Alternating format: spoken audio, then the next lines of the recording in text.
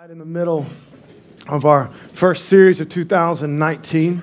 And this set of scriptures, this Psalms 37, especially the few that we've concentrated on, this has been a massive thing in my life. About 6 or 7 months ago, I came across this set of scriptures, specifically this one that we're going to talk about today, verse 5, 37, verse 5. And it really just, God just used it in my life to change things, just to open up so many different things. There's so much in these scriptures and in this whole chapter. You could preach on it for 5 years if you wanted to. There's just so much power in it. But it was this specific scripture that I actually came across in Proverbs. It's almost identically written by Solomon in Proverbs, that I came across this, and I realized that Solomon got a lot of it from David.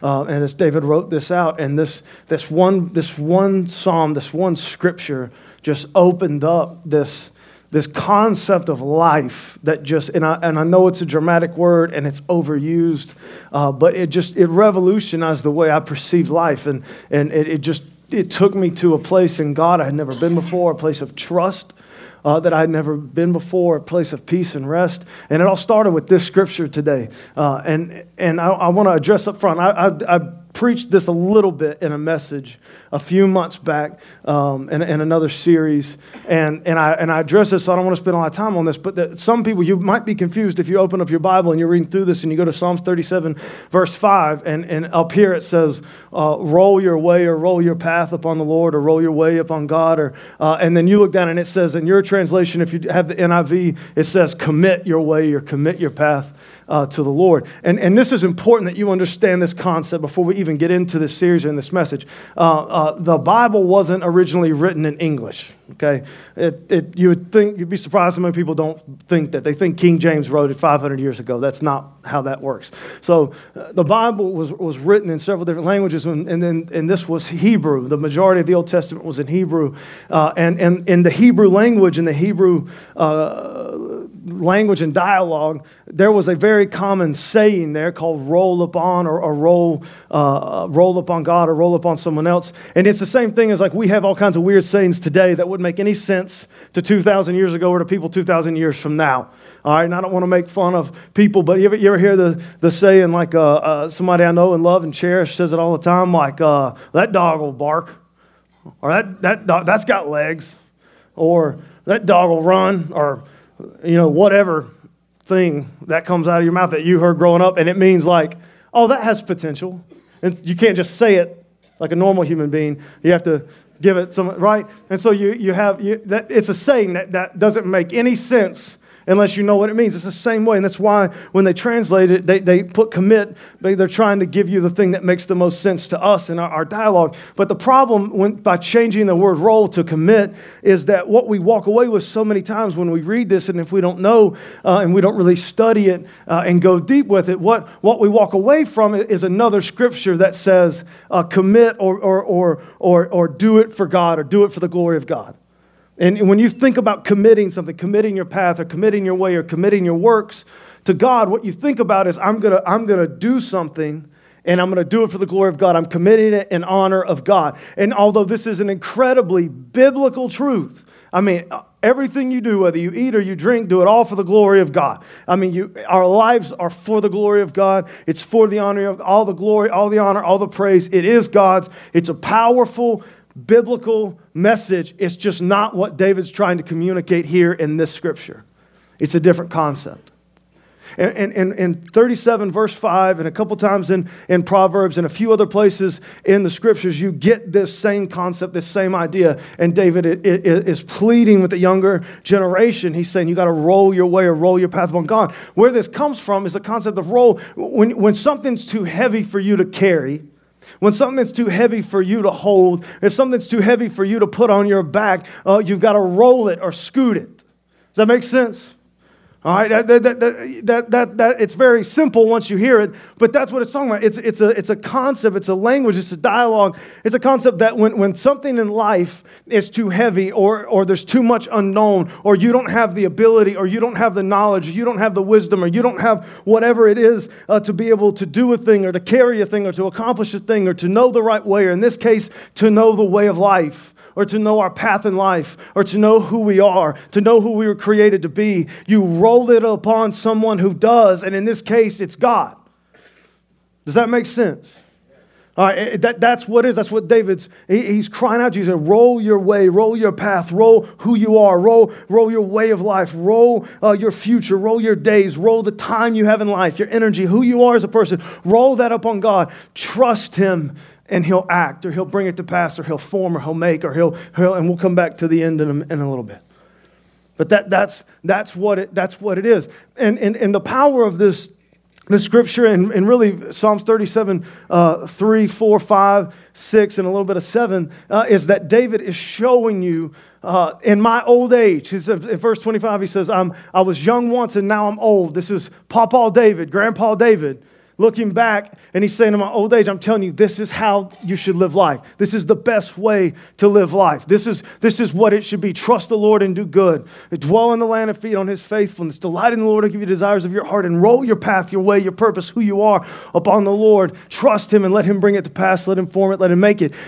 But what we miss a lot of times, and what I didn't want the series to get bogged down in this, is that this way of life that he's presenting is a replacement for a way of life that he exposes in the first, second verse, and closes in with 7 and 8, and then spends the next 30 verses of Psalms 37 talking about the differences between. He brings with him a powerful and distinct warning about a way of life that so many of us actually do and actually choose to live our life in this way that he warns. And I want to throw this out here. This is going to be one of those messages where in the middle of it, it's going to seem almost surface level, but it's one of the most deepest conversations you can ever have with yourself and with God.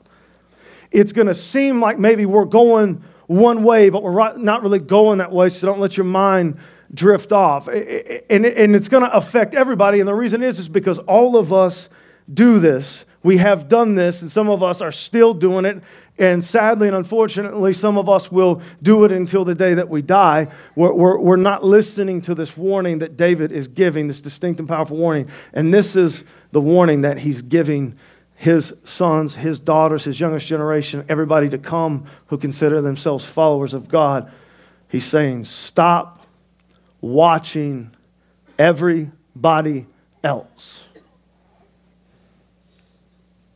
And that's it. All right, you guys ready to go? He says, stop watching everybody else. Stop concerning yourself with the way everybody else is living their life. Stop concerning yourself with everybody else's path. Stop concerning yourself with everybody else's destination. Stop concerning yourself with the way they're choosing to live their life. Stop concerning yourself with the people who don't live life the way God has asked us to live life. Don't concern yourself with, in this case, specifically for David, he was telling Israel, don't concern yourself with the other cultures.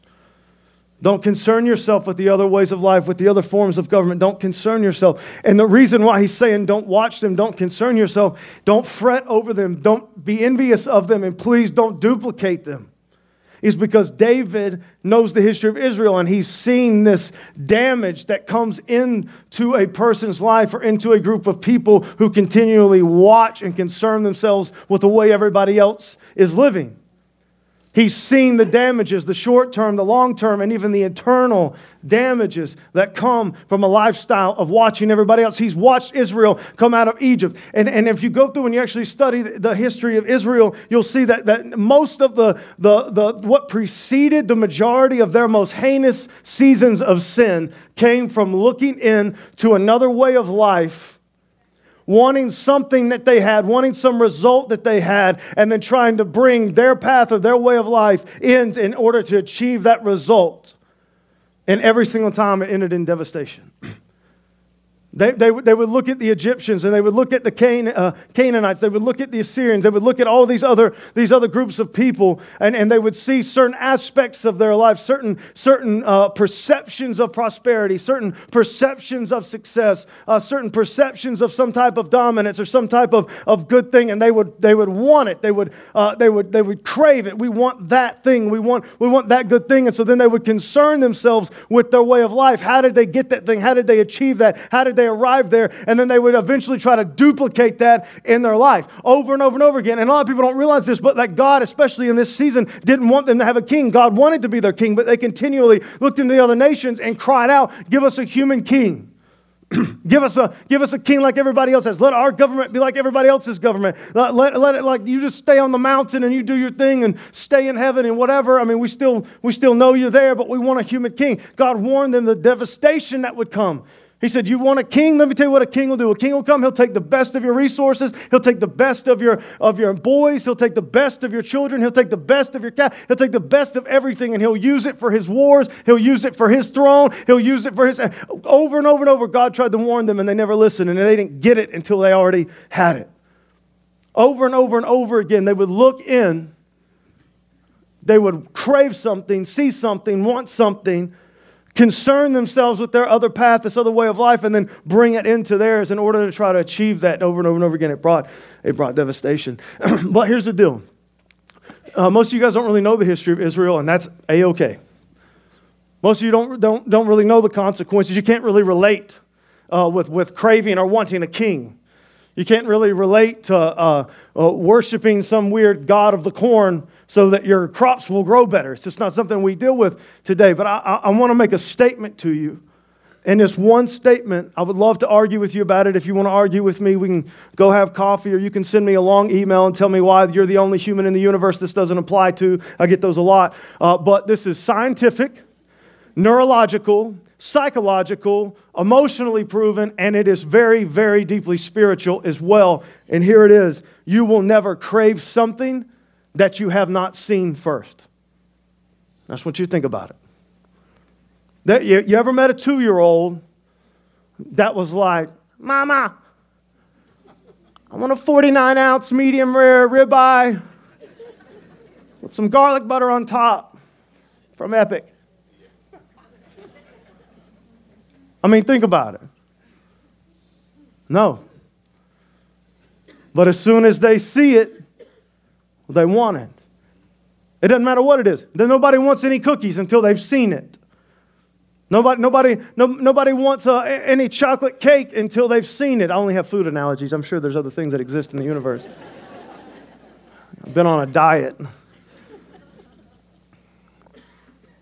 You don't see it. Just walk with me. The car, your dream car, you didn't create it. You saw it.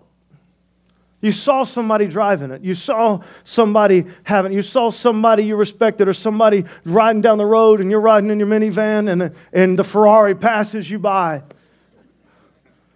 Right? Somebody that you love and respect. I mean, just think about it. And this is the reality. And I'm trying to make some jokes and warm you up and so you can understand why many of us throw our lives away. You see what other people have or possess or do. You see some type of path they're on, some type of way of life, some type of result. And it's after seeing it, hearing it, tasting it, smelling it, that you begin to crave it. You don't crave it until you see it. That's just the way that we're built. It's the way that God created us.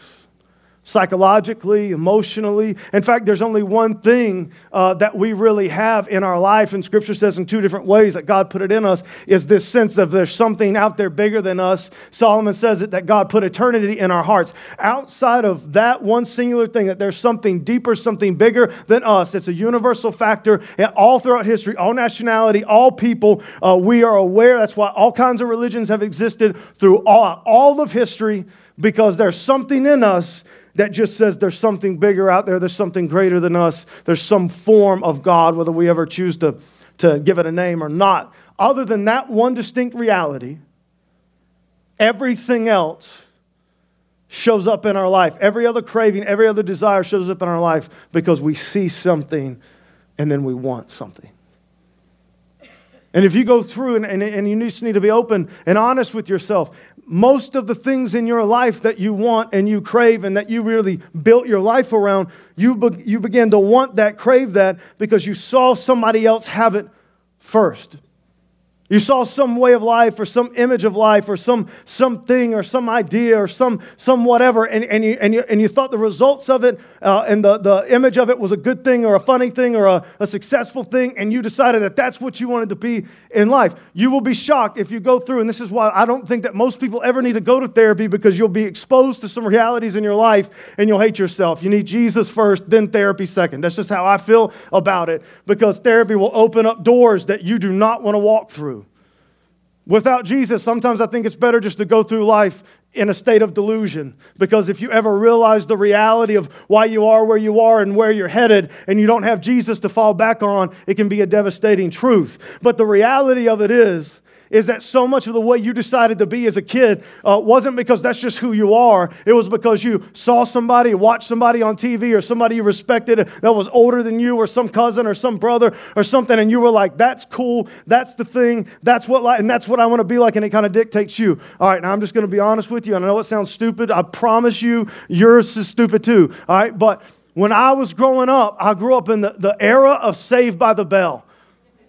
I was a little kid, and it came on. It was on every channel 87 times a day. And dude, I thought Zach Morris was the coolest thing since sliced bread.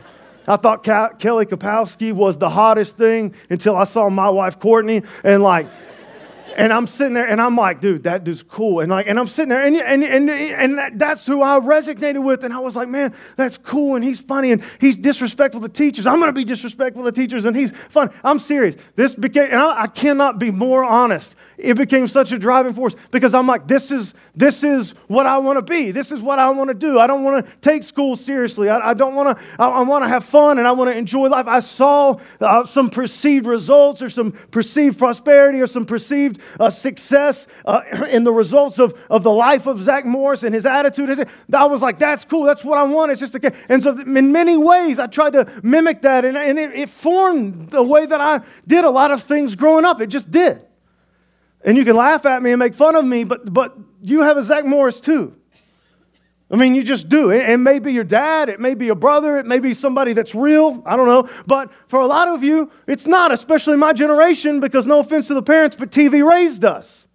I know that we don't like to talk about that, and we like to make excuses, but what TV raised us, we were raised by some of these shows. We saw personality types, and we saw rock stars and rappers, and we saw this thing, and we were like, there's something about that life, there's something about that way of life, there's something about that attitude, there's something about that dialogue, there's something about the way they talk, there's something about them, and I just really like it, and I like the results of it, and I like the respect they get, and I like the success they have, and I like the money they've got, and I like the way people look at them and talk about them, and I'm going to be like that, I want to do like that. And so you start to concern yourself, because just watching somebody is one thing, but then you start to really concern yourself. You bring it in. You start to meditate on it, think about it. You fall in love with the results, and so you kind of start to study their way of life and their path, how it led to it, and then you start to mimic it and do it. #America. The more the message goes on, I promise, the less we'll laugh, because the more real it'll get. I mean, how many people decided when they were in junior high and high school what they were going to do in their life because of somebody that they saw, or what their parents always told them they should do, or some sense of it. I'm going to tell you this, what you want to do in life, if you will do two practices, if you will think about what you want to do specifically and why you want to do the thing, what's drawing you to that particular field, you'll be able to tell a lot about yourself. Because a lot of people want to be doctors, not because they care about people, but because for a long time being a doctor, being a lawyer, that came with just a certain realm of respect and authority and power. And so you saw that, and you saw that something that you liked in the way that they were respected and the way that they won, and you were good at school, and so you begin to formulate yourself, and this is what I'm going to do with my life, and this is what I'm going to be. Same thing with so many other different things. You decided a long time ago, because you saw something that this is having a house. And I know we talk about it all the time, and it's just something that's so mundane, and everybody kind of knows this. But somewhere along the line, somebody convinced the majority of the American people that having the big house and having the big car meant success. And so that's where so many of us try to do. We try to achieve that so that we can have that. I hate watering down life and just making it, but so much of that is that's somebody told you. And then there's things like in the 80s and the 90s, if you go through and you study all this stuff, I'm kind of a geek sometimes, and so I love studying pop culture and the research. And in the 80s and 90s, there was just this massive love of money that it was just almost universal. And in that generation, my parents' generation, they wanted to work themselves to death, and they wanted to get to the promotion and get the job, and it was all about the money and the paycheck and driving forward. And it was a good time to be like that because all the markets were up and the real estate was up and everything was kind of happening, everything was kind of going. There's a lot of cash in society, everything was just kind of flowing, everything was kind of good, and so they just went for it. And this is the thing, and this is what I want you to understand how things change us and guide us, is my generation, the millennials, we looked at you guys, now no offense, because this doesn't everybody, just a lot of people, in that we were like, okay, yeah, you had the house and you had the cars and you had the paycheck and you had the money and you did it, Dad, you did it, Mom, but we were there and we know that you hated every single second of your life. We saw the damage that it did to the marriage. We saw the damage that your way of life did to you. We saw that you were old and fat and hated life, and the only thing you woke up to every day was hoping that one day you would retire. And that you would just go off somewhere and then die quietly. We saw that, and so we were like, you know what? Maybe we don't need all that money. Maybe we want to be something. We want to do something. We want to stand for something. Maybe we got to fill our gap with something else. And then something happened. I know you're going to think, well, this isn't me. That's not, just pay attention. Then Paris Hilton showed up. Now, I know some of y'all may not remember her, and some of the older ones may not even know her, but she changed the world. And I'm going to be real for a minute, because before her, there was nobody famous for being famous. She changed the whole game. She changed the whole culture. Before, fame just came along with being very successful in business or being in Hollywood or being an actress or actor or something like this. And then she came along because social media has given us a weapon that can be used for a million different things, some good and some evil. And she came along and she was able to create this cult following of people who just worship the ground she walked on. And now this became the millennials something to hunger for. That wasn't money and it wasn't wealth. We wanted to be known. We had MySpace. Anybody remember MySpace? Then we had Facebook and a couple of those other ones that didn't make it. And then we had Instagram. You know the good ones, because any of the good ones that come out, Facebook's going to buy it. It's called a monopoly. Apparently the government has an issue with old Zuckerberg right now. Anyway, but we got Instagram coming up, Snapchat still trying to survive and make it, and we got all these things coming up. And this became a huge part of all of our lives. And even the older people. Like, you go hang out on Facebook, 90% of the people on Facebook are 90. You go to the younger kids that are in high school right now, they might not even have a Facebook. And if they have a Facebook, it's only because Facebook bought Instagram, and you kind of have to nowadays. But it became it changed the way we thought about life.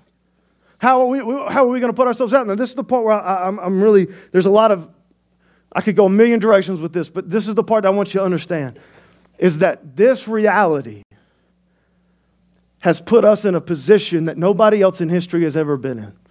And I want you to hear me. This isn't a message about chasing fame. Don't do it. It's stupid. Solomon says so. This isn't a message about, I could tell you the new documentary that just came out that Paris Hilton kind of did about social media, and she said verbatim at the beginning and at the end of it, I don't have any real friends. I don't trust anybody around me. That's why I still, to this very day, all I do is travel the world and be with my followers, because they don't know me and I don't know them, and I can find comfort in that. She's as alone as she'll ever be. It's her own words, not perception. I could tell you that, but we won't go there.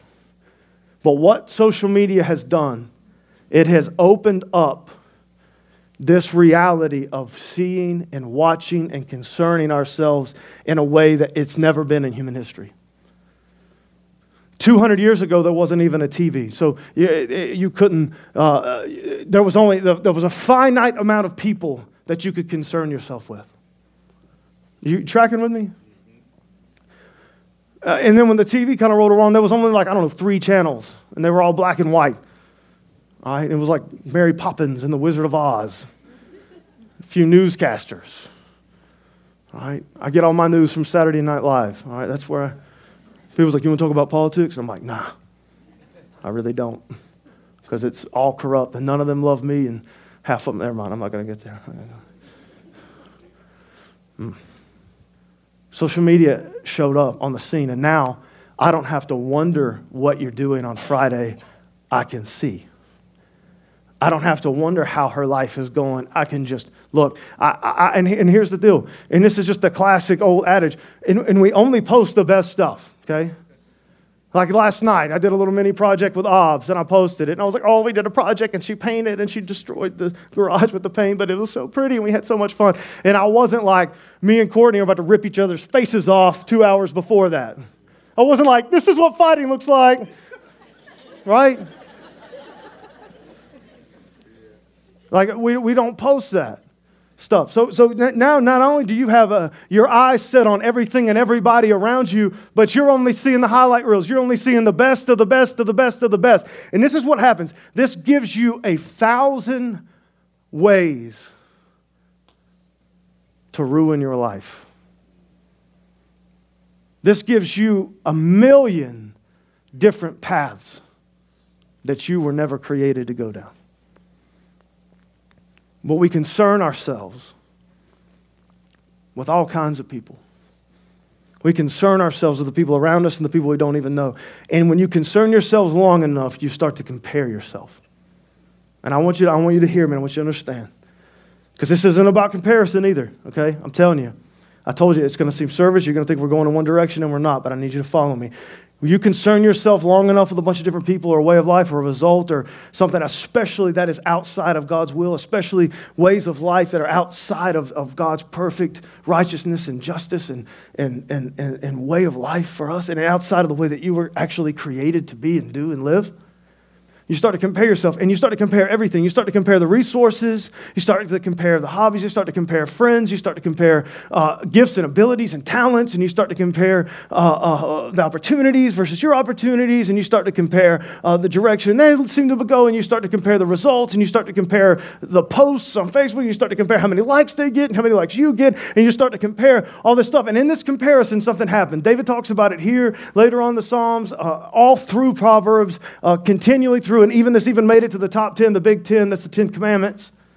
When you start to concern yourself and then you'll start to compare yourself, it will not take long before envy will set into your life.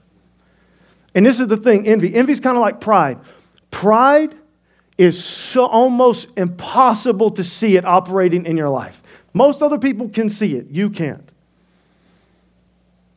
There's only one or two ways that pride works out in our life to where we can actually recognize ourselves. The rest of it, we don't even realize it's pride. Envy is the same way. Envy will set in, and you don't realize that enviness has set in. And I want to very quickly separate envy from jealousy, because jealousy is not a sin.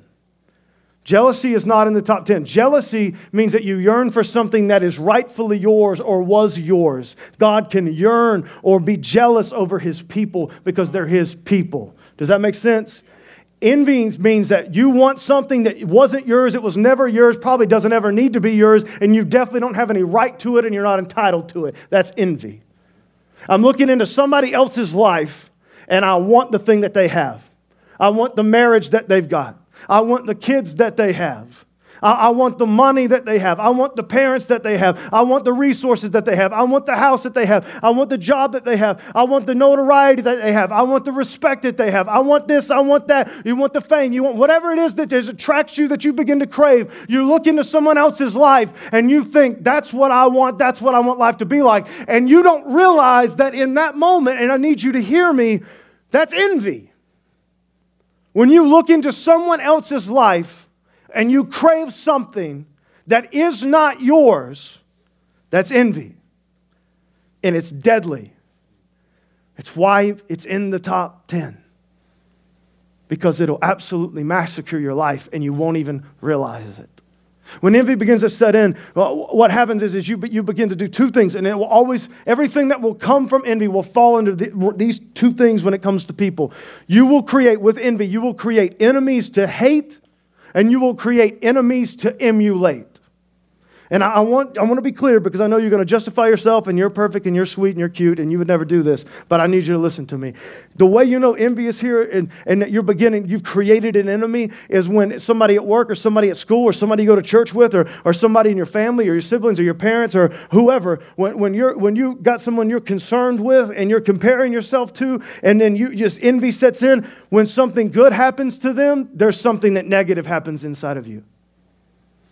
You can't celebrate the win. You can't tell them good job and mean it. You can flatter and you can be deceptive and you can be a liar like most of us do. But inside, it bothers you that another good thing happened to them. It bothers you. You see it as a negativity. And you'll do this. You'll do this a lot of time. You'll laugh. Well, if I had the money that if my parents had the money that her parents had, I would be able to do that. Well, if I hadn't had 3 kids, I might still have the body that she had. If I had the time, I might be able to do that. If I had a different upbringing, if I didn't go through that situation, and you start justifying, cutting them down in the process and justifying why you don't have it, making excuses. You create an enemy to hate, and when something good happens, you can't. They didn't deserve it. They don't deserve it. You deserved it. You're better than them. I know everybody in here works for a boss that you could do their job better. I know that. Every NFL fan can coach better than the coach. I get it. I understand. Everybody else in the world is stupid and you're a genius. I know that. I know. And nobody's noticed it before. I get it. I understand that. But here's the thing I need you to understand. That when this envy sets in, this comparison sets in, what will happen? And this is not even a message about envy. It's not a message about duplicating the lives of others. It's not a message about that. This is what happens. This is what the message is about. Because when you watch people long enough, you concern yourself long enough, you compare long enough, and envy sets in, eventually, and this is what David's warning about, you will become confused about who you are. You will become confused about the path you're on. You'll become confused about what you were created to be, and you'll become confused about the way of life that God wants you to live. Because you'll try to take someone else's purpose and make it your own. And here's the deal. I need you to understand this. I believe with all my heart, the vast majority of insecurities that exist in our life exist because you're trying to play a game you were never created to play. I grew up, I was good at basketball. I really was. My dad was really good. He played in college. I could shoot a basketball, but at the end of the day, I'm 5'9.5" and I'm white. And as much as I wanted to play ball growing up. And I was good in my little 2A school. I was good, but I went to a basketball camp at Gardner Webb. And I remember I walked in, this dude named, what was his name? Jerome something. He went on to play. Looked like from the three-point line, did a 360 dunk. First 5 minutes into this basketball camp, and I was like, well, that's my entire future. I'm not going to be able to do it. I'm not going to be able to beat Jerome ever in my life. Here's the thing. If I'd spent my whole life, people do this, chasing basketball, which for a real second I wanted to do. Because I can shoot, I really can. But if I'd have done that my whole life, I would have been a failure. My whole life I would have been mediocre.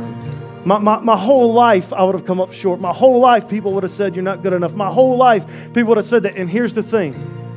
I would have been a failure. I would have been mediocre. And I wasn't good enough. And that's okay. Because that's not my path. That's MJ's path. It's LeBron's path. That's Kobe's path. It's somebody else's path. This is the thing I want you to understand. Even Albert Einstein, one of my favorite Einstein quotes, he said, a fish that tries to climb a tree looks stupid. I need you to hear me, because a lot of you guys, you're throwing your life away because you're trying to walk down somebody else's path and do somebody else's purpose. And I'm going to call the parents out. You've ruined some of your kids' lives by telling them their whole childhood they could do anything they wanted. They can't. You're smart enough, not in some ways. There's 9 levels of intelligence. I believe everybody has 2 to 3 great levels of intelligence in their head, but there are some people that aren't in some areas. You can be a doctor. Not if you can't process math very well. You'll never do it. You can be a lawyer. Not if you don't have a good memory. You'll never be able to do it. It's impossible. You can't do it because you weren't created to. You can do anything you want. Do anything you want. Don't let your teacher lie to you. No, you can't. You can't. You can't do anything you want.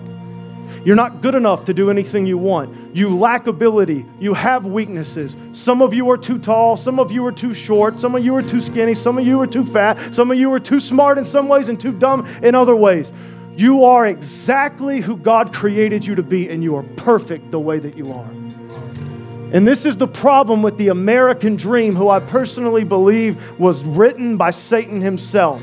Chase anything you want to chase. Do anything you want to do. Go any direction you don't let anybody stop you. You can do it. You can build it. You can accomplish it. You can be it if you just work hard enough. Lies. The majority of people, especially in this country, this is what you do. Two universal traits of being an American. I guess they just, at the hospital, they just put it in our DNA or something. You spend most of your life working very hard to try to keep up with people that you don't even like that much in various ways. And then you will pick a path, usually in high school. You're not old enough, the government doesn't think you're old enough to drink or smoke, but you're old enough to pick your entire path and purpose for your life. It's absurdity, it's foolishness, and it's stupid. That's why so many kids go to college for 4 years, spend 50 grand, start off in debt, and have no idea what to do with their life. And the worst ones are the ones that actually go down the path till they're 30, they're 40, and they're 50, wake up one day and realize they wasted their whole life. I'm telling you.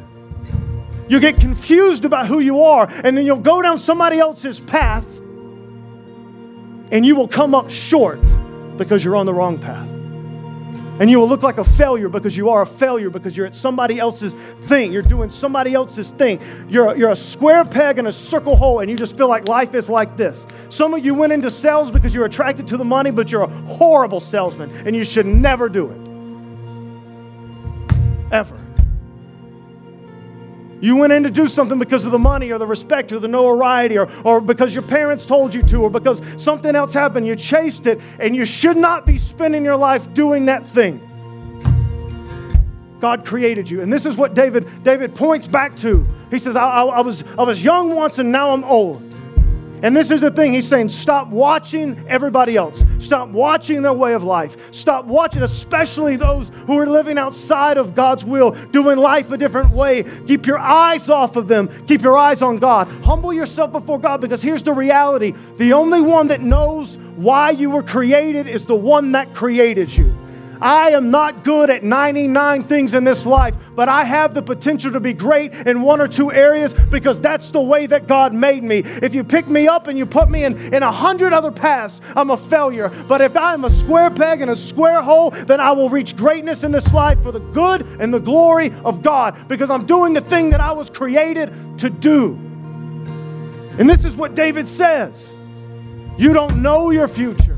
You don't know who you are. You don't know why you were created to be. Stop letting the world tell you that you're not good enough because God made you just the way you are. The Bible says you're His masterpiece. You are good at a few things, and it's within those things, it's within that path that God wants you to go down. But here's the secret sauce, and this is why David said you got to roll it up on God because God's the only one that has it in His hands. And that word at the end that says He'll act or He'll do it or He'll form it, that's the same word. It's just one word, one Hebrew word. It's the same word that's used when it says God made the heavens and the earth.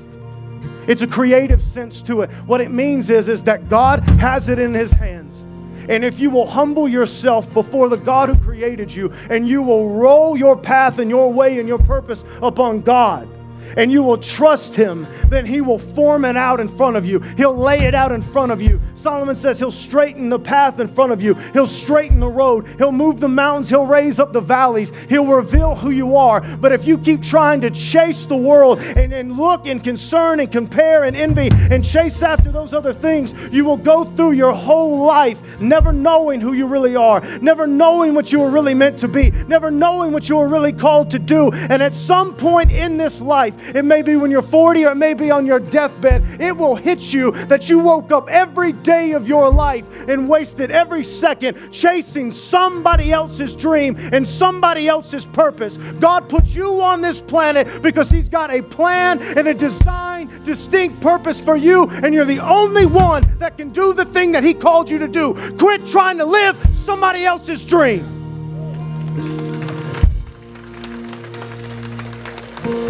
Stop watching everybody else. Stop chasing everybody else. I would rather you pray, live in a box, and serve God until He shows you who you are than waste the rest of your life trying to let the world tell you. God loves you. He created you, and He's waiting to show you who you really are. If you will roll that burden upon Him, trust Him, He'll form it, He'll make it, He will bring it to pass. He'll reveal it to you, and He'll accomplish it. If you guys will stand with me.